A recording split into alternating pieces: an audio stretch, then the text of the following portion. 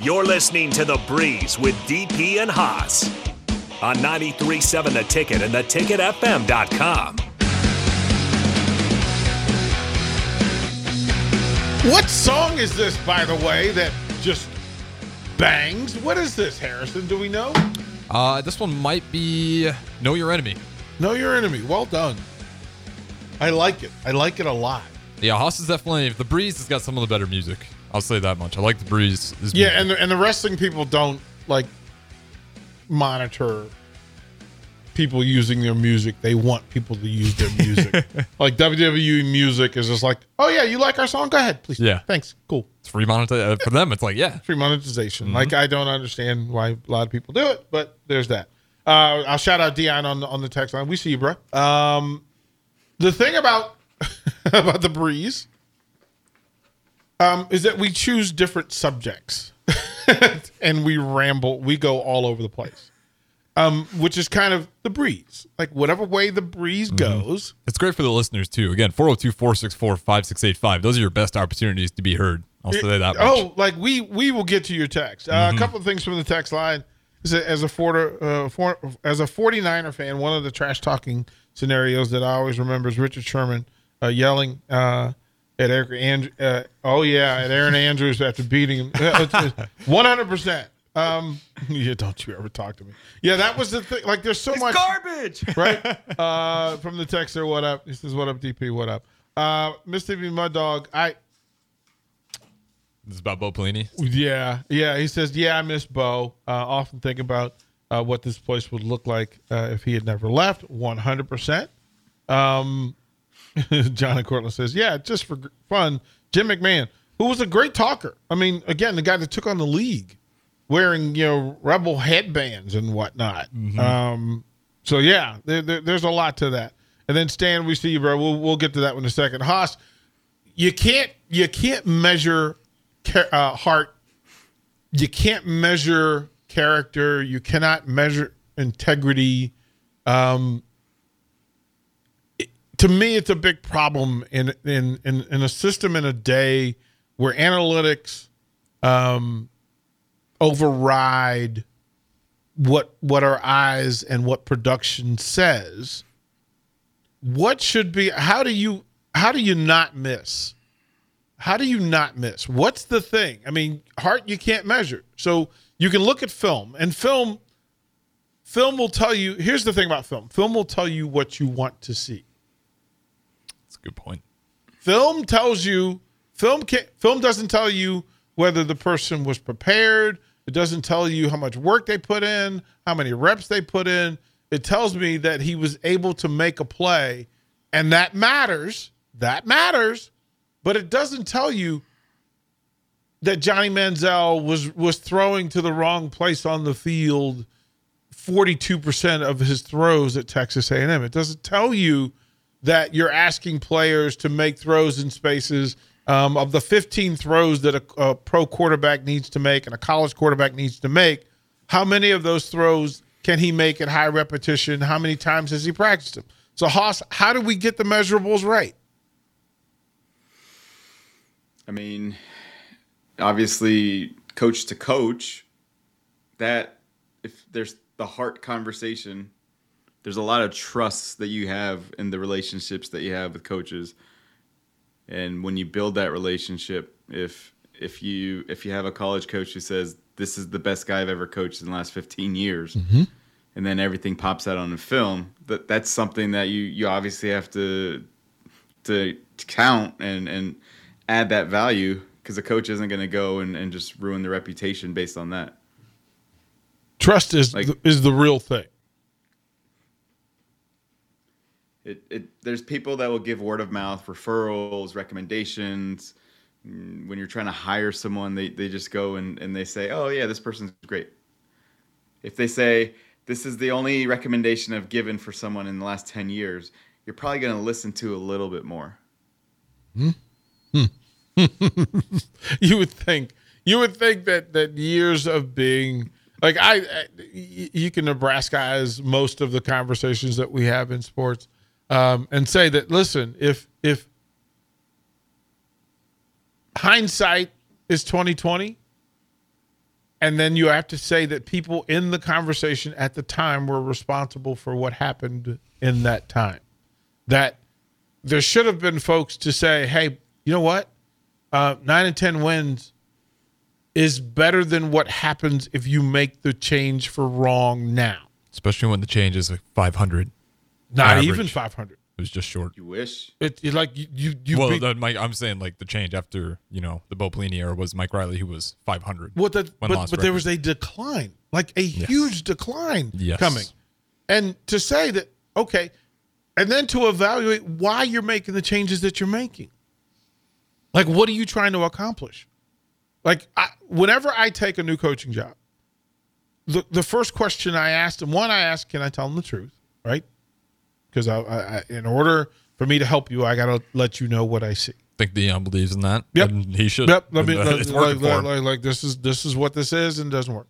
Then it says, well, but for you, what doesn't work? For the administrators in play, what doesn't work? What do the boosters want? Like, what's priority one? What do they want?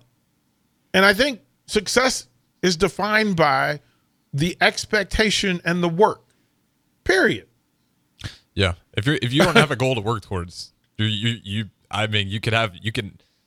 don't have a goal, you can wrap up your week saying that was a great week, or you can wrap up your week saying that was a horrible week and there's no real difference because you never set a goal. You don't know what the difference is. There were Haas and Haas will verify and validate this. That at the school that we coached at, so the basketball program, it's a Duke school. For a high school, it's a Duke. It's a basketball school first. If football happens to be good, great. But basketball. And then baseball, okay. So in these programs, and instead of, if I'm going to coach here, what do I need to accomplish? What can I help you achieve? And with basketball, they were already the best team in the district. That wasn't the issue. They weren't winning regional titles, and they weren't getting to the state tournament that way. And okay, so now I know what I need to work from. And what I would hear constantly, and Haas, again, will confirm, that the parents said, listen, don't get all excited about what we do in the regular season. We've seen this movie before. It doesn't end well. And I said, well, this is the first time I'm in the movie. So I don't know what you did before me, but let me just tell you, and it's the same thing with Lincoln. I can tell you, hey, I know what radio was like in Lincoln before I got here, but I'm not responsible for it. I can fix it if you let me, but let's be sure about what we're trying to accomplish. Oh, so we're trying to win regional titles. Okay, that means you make some concession in the regular season so that you can win in the postseason. Oh, okay, cool. Baseball. Well, we can't beat this school. Here's the school we can't beat. Oh, so guess what? You know what we did in year one? We beat that school. We beat that school. So much so that they fired the coach. Oh, man. Like losing to this school in baseball, they were like, we don't lose to Woodson in baseball, so you're fired. Do you think it was the coach, or do you think they made a bigger mistake? Oh, no, the problem was that they knew me and knew that, okay, and that if I had stayed there, it's a problem. And in football, it's like, okay, what are you trying to accomplish?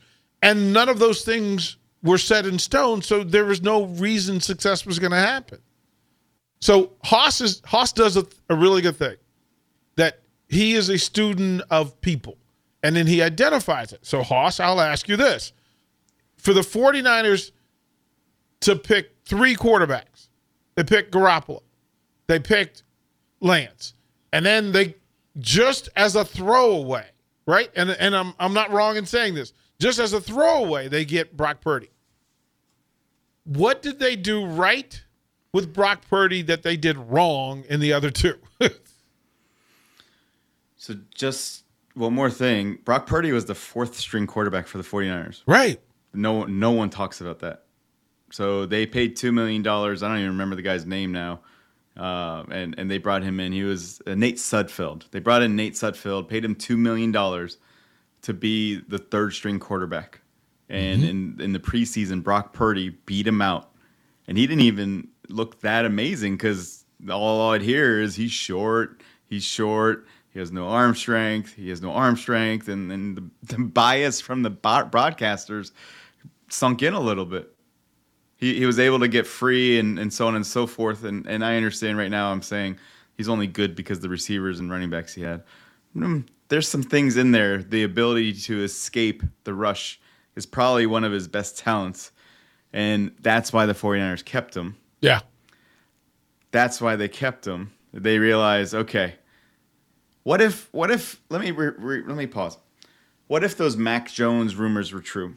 What if the 49ers really wanted Mac Jones instead of Trey Lance? What if Kyle Shanahan wanted Mac Jones instead of Trey Lance? Of course he did. Of course, 100% he did.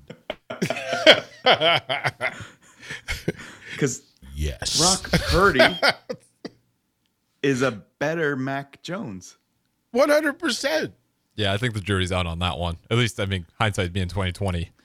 With you, Harrison, there are two doors. All the other talent in the room's the same. You can go with the Brock Purdy door. Yeah, give me Brock Purdy. Yeah, you can. That's right. I'm not taking Mac Jones. Right? Oh, so good. That whole situation with them is just crazy. We do got to go to break, Haas, but go ahead and finish. I'll let you wrap up here. Again, if the rumors were true and Kyle Shanahan really wanted Mac Jones, well, he got Mac Jones and he got him so late that no one wanted him. And this guy's more accurate. He's better in the pocket. He doesn't have any interceptions. He doesn't mess it up. Because you know what? As a coach, the most frustrating thing, and this is why the Buffalo Bills are 2-1, they lost to Zach Wilson despite having such a good quarterback. They lost to Zach Wilson, who hasn't won a game other than that first game, because of all the interceptions their quarterback threw. So as a coach, if you love keeping the ball, you don't like turnovers, then that's why you have Brock Purdy. Yep, well said. And again, I kind of talked to you a lot about Purdy, and the biggest thing for me is I was just waiting. Is he going to make that mistake? He's got the roster around him. He's just got to play clean, and that is what he's done every single week. Let me add 10 seconds to that. So UCL surgery. So he didn't have the full surgery. He had a brace added inside. So he was able to throw after 6-7 months. He came back a month or two early.